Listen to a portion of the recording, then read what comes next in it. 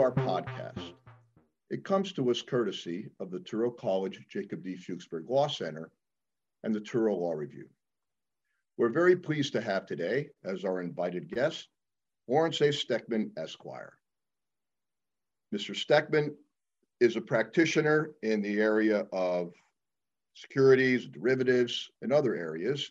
He's got an extensive list of litigation, settlement, arbitration. He's won numerous awards, been listed as a super lawyer, selected as a super lawyer, I believe 10 times. His AVVO award is superb, and we're pleased that he's been able to accomplish so much. He's also a prolific scholar, basically 50 publications that we know of. And so we invite him today. Mr. Steckman, welcome. Tell us a little bit more about your background if you wish, and then tell us whatever advice you may have for students who are seeking jobs and how they might use their own scholarly efforts in that job search. The floor is yours. Welcome.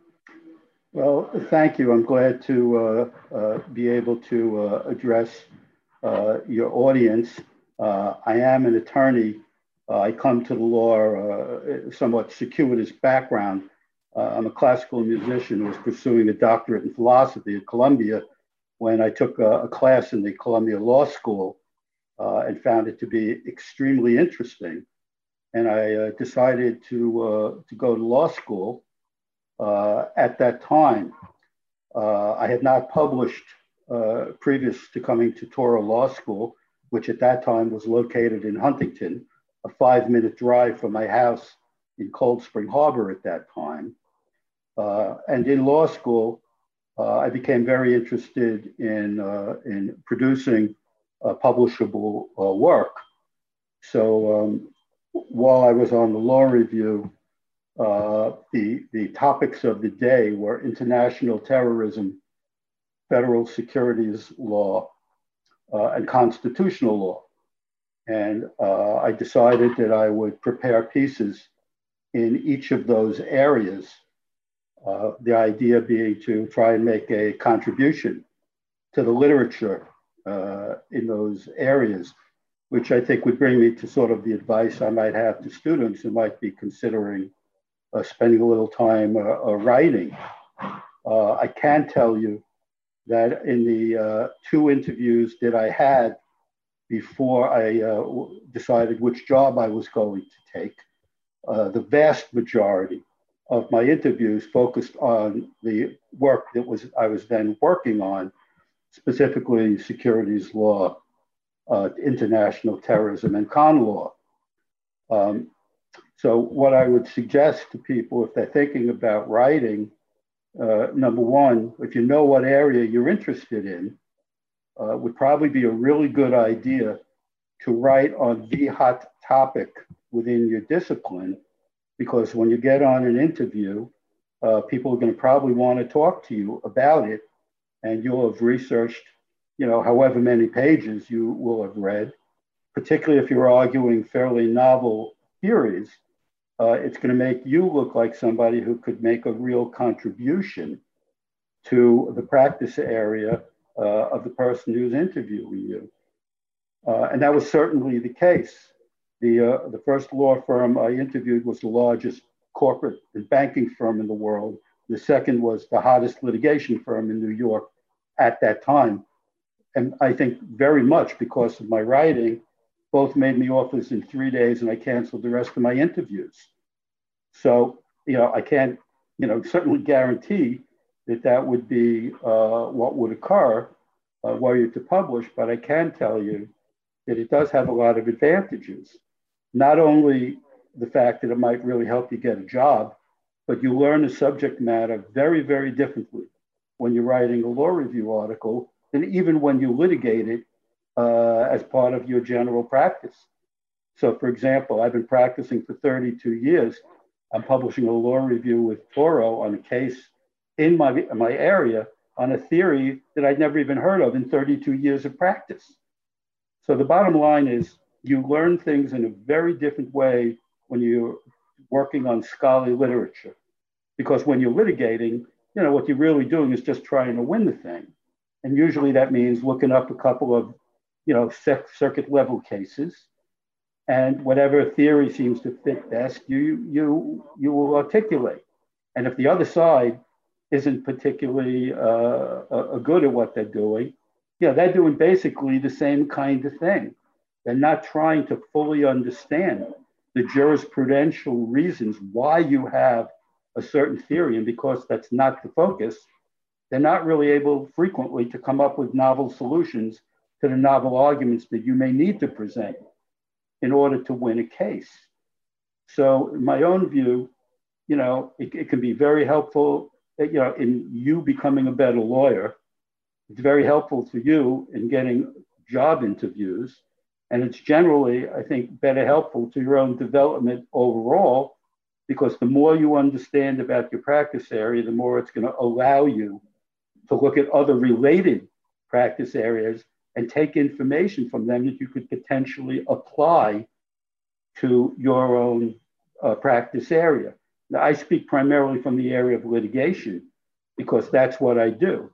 But I would imagine that you would have the same experience in any area where you're really having to develop solutions to problems, whether it's in the corporate sector, securities transactional work, or other areas. So, I can tell you the publication has been very helpful to me. And I've gotten several of my largest cases, which have been extremely interesting cases, because clients, very sophisticated ones, came in and said, by the way, I've read a dozen of your articles on this. And then they end up retaining me to try and get them the kind of result they want. So I can't guarantee that, you go write an article and, business pours in the doors. But I can tell you that some of the most interesting cases I've had did arise for me in exactly that way. Well, it sounds like there is a number of kernels of advice. We may be getting some feedback. A number of kernels of advice within your presentation. Obviously, you're writing in an area that, one, you're interested in working in, and two, that is a novel topic in that area. But it also sounds to me like if you're going to make scholarship part of your job application, that you should be prepared to have a substantive discussion of it. Because it sounds like during your interviews, the partners interviewing you, they wanted to have a substantive discussion, which you were fully prepared to do. Would that be fair to say? Well, I think that that's exactly right. And I will tell you that, when you go for an interview at least the kind of firms I was interested in, you're going to have 6, 7, 8 interviews. A lot of those are going to be by young associates, because that's what happens. And those young associates usually are bored with what they're doing and are happy to just be shooting the breeze with somebody. And if you're working on something which is really novel and something that they're interested in, all of a sudden you're in a very, very different position. So, for example, the hottest topic at the time I was applying for my first job in the securities area was the Ivan Boesky insider trading case. And the theory of the day was that he was going to get off because there was no way that he had a fiduciary duty, and you needed a fiduciary duty under the then Chiarella decision. And so everyone said the guy gets off. Well, that kind of infuriated me, because Ivan Boesky was moving the market by virtue of the size of his transactions. So I decided to develop a number of theories consistent with the legislative history that would allow him to be prosecuted successfully. And I did it by looking at the way the fiduciary concept was supposed to function under the securities laws. And then I argued you needed a functional definition in order that the fiduciary concept could serve its proper function. Ultimately, the SEC found out about the article I was writing, and they had people jumping in and on the phone with me, talking about this as an alternative to certain then current theories of insider trading. But the idea was to create something that was novel, but consistent with the laws that would let the laws do what they were meant to do. And that's going to be kind of interesting to somebody who's litigating under those very laws in transactions that are so large that the markets are being moved by virtue of it. The terrorism article, came right after the bombing of Libya in response to the bombing of the Label discotheque. That was an article arguing that international law, as it then exists in the area of international terrorism, could not sustain a legal condemnation of the United Nations because the conditions you need to have a legal rule, as opposed to a political or an ideological rule, did not exist. And I remember citing an unpublished manuscript from a professor at Columbia on that very topic. How do you distinguish legal rules from political or ideological rules? And ultimately create a defense of the United States and its actions in response to a terrorist act. So because that was front page news at the time and challenged the legal status of the rules themselves, it ended up being cited right after law school by Judge Weinstein in a decision, a major terrorist decision in the Eastern District, which was the first time any of my pieces were cited. But it was because, I found it to be, an extremely interesting area. It was very hot. And of course, I ended up spending a lot of time talking about it because people were interested in that topic. It wasn't something purely idiosyncratic. To me, this was the hot topic of the day. So if you can do that in whatever your practice area is or that you think it will be, you're going to be the one who's in there looking like you actually know what you can do. And that's going to be very helpful to the chances of securing the kind of position you want as a young associate. Well, I find that very helpful to both editors and to writers. By the way, I have to laugh. My first circuit site, federal circuit site, was Judge Weinstein sitting by designation on the Second Circuit. And I assume it's one of my classmates as his clerk who cited my article. So I caught a break. But I think you make another very important point, because sometimes when you're an editor, whether you're a faculty editor or a journal editor, articles can make two sorts of contributions. Sometimes it's sort of the AOR approach of summarizing what's out there. And yes, that has value, but you're certainly not ignoring the need for that to lay in that foundation. But then you get to the real creative thinking where, I mean, novel doesn't mean anything. It's got to be tied to the background that you've taken time to construct, but it's the writer's own analysis that can be the most helpful, not only to get that first job, but then later in practice. That's what it sounds to me like you're suggesting. Well, that is what I'm suggesting. Remember, I come out of a background in analytic philosophy, which is extremely interesting to somebody like me. I said, but it's really not going to be very helpful to people. And one of the reasons I switched to law is because I really wanted to have an impact more than simply, finding something interesting in my own head. So though the articles I tend to write focus on problem areas where the courts disagree about something, and you try and offer some solution about it, the most important thing is you're making a very concrete contribution to the development of the jurisprudence in your practice area.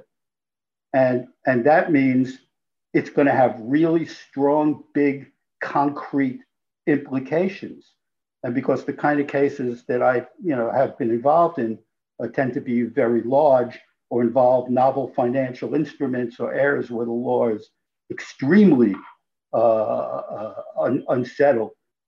For example, in the RICO statute, where the law is constantly changing, it's a very fertile ground for coming up with, creative solutions to very concrete problems that people are having. And, I'm not interested in writing, philosophy at this point, like publishing philosophy. I'm far more interested in coming up with creative solutions to areas where the law is unclear. Hopefully, by thinking about it a while, you hope to make a contribution to the law better, fair, and more reasonable. So I certainly would not deprecate in any way what you call the ALR approach, and I have published, a few works, that are really more, stating what the jurisprudence is. For example, I penned an article analyzing the loss causation, which is in securities land. That's like proximate causation applied to securities cases. Analyzing the developing jurisprudence of causation in securities cases in every federal circuit, analyzing every different theory of causation that was then being articulate in the cases. So, if you're going to then go litigate a case against somebody or other, and you have that background that you know every theory because you've already analyzed them all, you're going to be a much more effective litigator. And an article like that, for example, makes life a lot easier. If I'm litigating in the 10th Circuit, well, here's what the 10th Circuit has to say about the development, and you see the development of the theory. That's going to be an article that's probably going to be pretty helpful to somebody instead of having to jump on Westlaw and, start their researching it from the very beginning. So, I try and write only on things that are going to be helpful to people who are litigating the kind of things that, I find interesting and are my practice area. Well, another aspect of what you're saying that I find interesting, it sounds to me like if you take the approach of proposing a solution in an area that you've become familiar with, in an area that you're interested in, first of all, I'm not sure a student writer should underestimate their ability to make a contribution. A good legal researcher and good legal writer, certainly, regardless of experience, can make a contribution. But then beyond that, I also find extremely interesting that as your practice has gotten more and more sophisticated and your writing has continued, it's helped you attract clients even later in your career, which is not something that I think is a particularly well understood phenomenon. Well, I'll give you a couple of examples. I had a client walk in my office. He was one of the largest traders in synthetic derivatives in the world. He was going synthetic because his transactions were so large, they were moving the world's markets. He came in and said, I read your piece on loss causation. I had a case where someone who was a governor general of a country said, I read probably a dozen of your articles on the RICO statute. Similar. I've had similar experiences. Not everybody that I deal with is like that, but I represent a lot of attorneys, a lot of very sophisticated executives. Primarily in corporate and securities litigation, racketeering. So for some people, that's what they want. They want to see.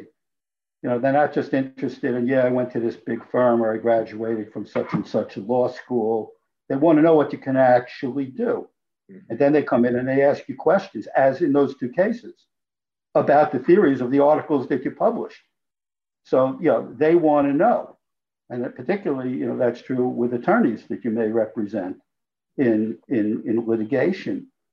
So, but I think what you said is really true. You should not be intimidated to be creative in what you are finding. I mean, I'll give you an example. When I was in law school, I was writing onto the law review, and the topic had to do with attorney silence and its implications under the Sixth Amendment. Well, I researched it heavily, and I discovered that about half the cases went one way, half the cases went the other way. There was no way to factually distinguish the cases. So what did I end up writing about? It was clear to me, after reading the cases closely, that if the courts adopted a particular analytical language with certain semantic presuppositions, all the cases went one way. If you asked a different question in different language, all the cases went the other way. So I ended up arguing that this particular body of law, it wasn't the merits of the cases that were determining the outcomes. It was the semantic presuppositions of the analytical language that was being adopted by the courts very uncritically. Now, this is, in law school, you're not just writing and say, well, this court said this court said that. I mean, you're trying to really understand why are they coming out the way they are. And if you look at topics, particularly where the courts disagree with each other or come to outcomes that are not explainable in terms of the merits, there's probably something interesting going on that would make a subject of a good article. And ultimately, I ended up publishing that article. And it's been cited by commentators. I don't know if it's been cited by courts at this point, but I thought that was pretty interesting. And it wasn't a topic I really knew anything about when I started. But, it was kind of a fascinating, thing to notice in the cases, I thought, because the courts are all trying to say, well, we're reaching a conclusion based on the merits. But the truth is they weren't. They thought they were, but then you couldn't explain how all the cases broke down, half one way, half the other, and yet the analytical language was different between the two subsets of cases, which I thought was kind of interesting. Yeah, I would agree. Do you think that judges, I mean, certainly judges who cite you in an opinion, an article that you've written, obviously they respect the article.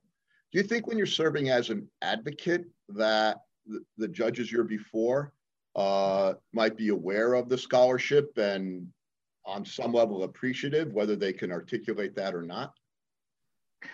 That's a hard question. I mean, if you're in front of somebody like, like a Judge Rakoff, for example, who wrote the leading treatise that we all use or did use on the RICO statute, do I think it's likely that he recognized my name? Maybe. It's not the kind of thing that, you would say. And I also I wouldn't be comfortable citing my own work unless somebody cited me and then I cited the person citing me. Maybe then, I would do it. But the answer is I really just don't know how much scholarly literature the judges are really looking at. I will tell you one anecdote. I was litigating a case in New Jersey District Court, and I was retained as special RICO counsel it was an entertainment law case. And when I walked in the door, I happened to notice that the jury box filled up with people. So anyway, I argued the case, which thank God I won from the bench. They dismissed the thing. The judge's clerk came up to me and said, Mr. Steckman, I want to meet you, blah, blah, blah. Did you notice the jury box filled up? And I said, I did. He said, do you know who those people were? I said, no. He said, those are all the clerks of the court came in to hear you argue. I must say I was completely shocked. And I'm glad I didn't know that beforehand. It would have made me very nervous. But, apparently somebody did some research. I don't know if it was a judge or this law clerk just had a fascination with obscure RICO cases. But, I guess sometimes that does happen, but I have no idea how often it does. Yeah. And that was the only time I can say that something like that ever happened to me. But that is what happened. Well, I can believe it. And actually, I do believe it can, at the very least, filter through at times. As a professor, sometimes with that title, you have a little bit of an advantage, or at least an opportunity. I had, there was a tort case in California, and 8 cases were consolidated. I was involved in sort of counsel on one of the briefs, and the court wanted to hear what I had to say. So they picked one lawyer from each side, and the California lawyers were not happy when the court admitted me pro hoc vici to come out there and represent, the 8 plaintiffs. But I attribute that to scholarship. I have no doubt that it inures to your benefit in the minds of judges, especially when you are talking about the more sophisticated issues, when they really do welcome the sensitive analysis and the in-depth analysis that's required to, in good faith, try to resolve some of these conflicts. There is no question that there are really legitimate conflicts based on good faith, but nonetheless differing approaches. I imagine resolving those sorts of conflicts or contributing to that brings you a lot of satisfaction. Well, it does. I mean, I'm thinking I had this really fun case that arose out of a takeover of the largest engineering and energy company in Europe. And I was defending the chairman and CEO of the company, but there were all kinds of huge companies that were named, and they brought the takeover potential acquirer had brought RICO claims for various reasons in the state court in New York. So, everybody got up and argued, but then when it went over and we won, and then when it over to the appellate division, everybody said, Larry, you argue it for everybody. And these were some of the biggest companies in the world. And these are, the lawyers. So, I felt pretty good about that because these guys recognized, there's a limited amount of time when you're on an appeal, obviously.